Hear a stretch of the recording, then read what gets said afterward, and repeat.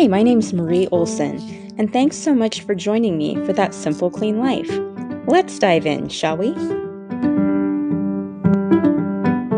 Welcome to this week's episode, where I'll be talking about gas chromatography and mass spectrometry.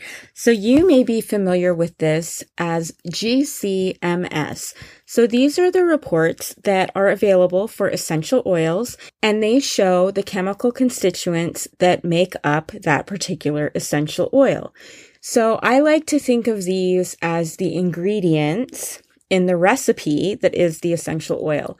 So the way I like to explain it to people in my classes is imagine that you're making blueberry muffins, and the blueberry muffins have 4 ingredients. And guys, please don't try this as an actual recipe because I have no idea if this will actually be accurate. I'm just using it for demonstration purposes. But say that the blueberry muffins contain blueberries, milk, flour, and sugar. So those would make up the gas chromatography portion of the GC report for an essential oil. The mass spectrometry portion is the quantities of those 4 ingredients.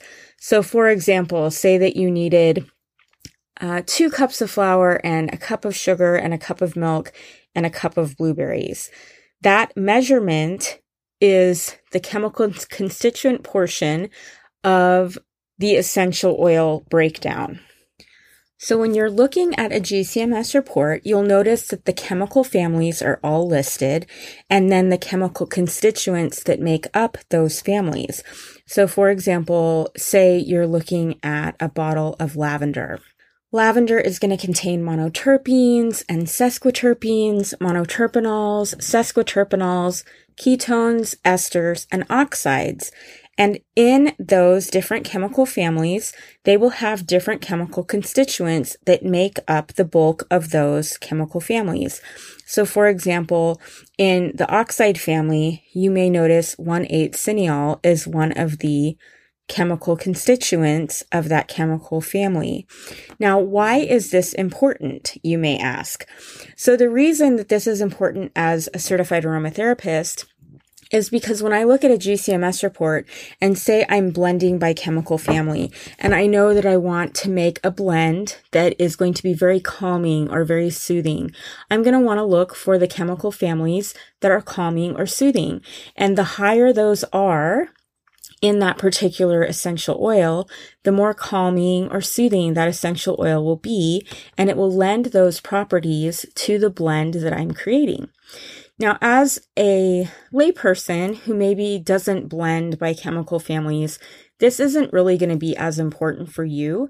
But the reason that I always encourage people to buy from companies that provide the GCMS report is because that shows a level of transparency with that company, because anyone that knows how to read these can tell if the essential oil constituents that are in that particular oil are supposed to be there, or if they've been added after the fact, if it's been diluted or adulterated with anything. That will show up in the GCMS report, and you'll know that it's not a pure essential oil. So I always encourage people to purchase from companies that provide the GCMS report directly on the website, or that at least will provide it to you when purchasing. Maybe it's not listed directly online, but if you contact them, they can provide it to you. And I always also look for essential oil companies that provide the batch number, the country of origin. You will always want to make sure that you have the Latin name included, because there are some common names, like lavender, for example, that can mean different things depending on the essential oil. It may mean English lavender or common lavender or spike lavender. And so knowing that Latin name is very important.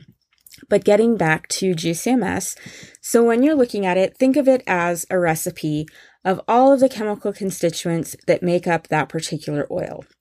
So going back to our blueberry muffin example, so the milk, the flour, the blueberries, and the sugar are the chemical families, and then the quantities of those ingredients represent the chemical constituents. So I hope that that makes sense and that it helps you to have a visualization of what it is that you're looking at when you read a GCMS report, which again stands for gas chromatography mass spectrometry. And again, this is not something that you're going to really need to know as a consumer, but it is very helpful for those of us that blend by chemical families that are wanting to make a blend that is particularly helpful for certain actions or certain results. And so that is why it's really important to have that information available to you.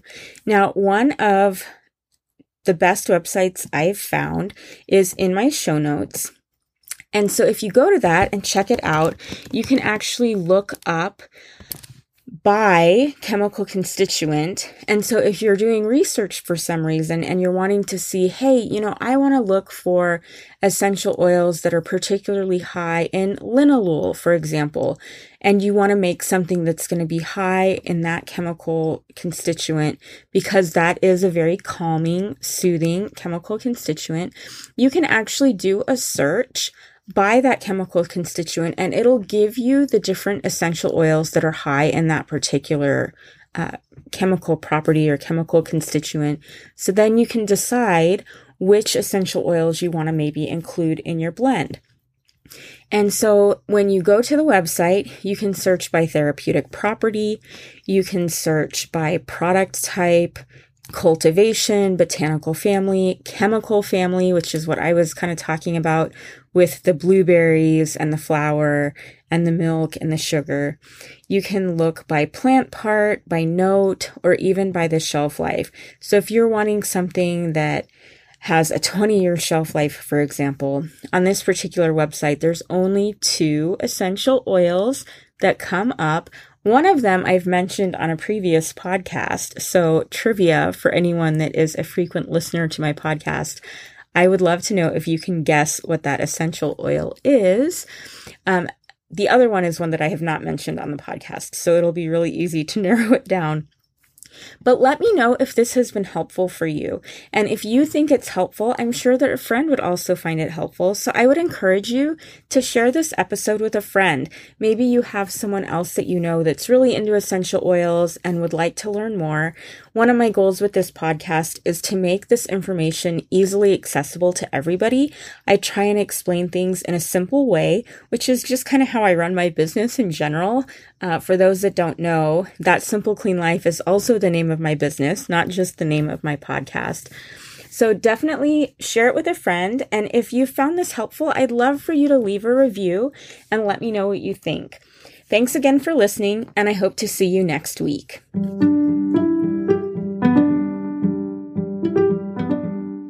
My goal with this podcast is to provide short, easy to digest snippets of essential oil education, as well as share information about ditching and switching from a more toxic option to a less toxic option.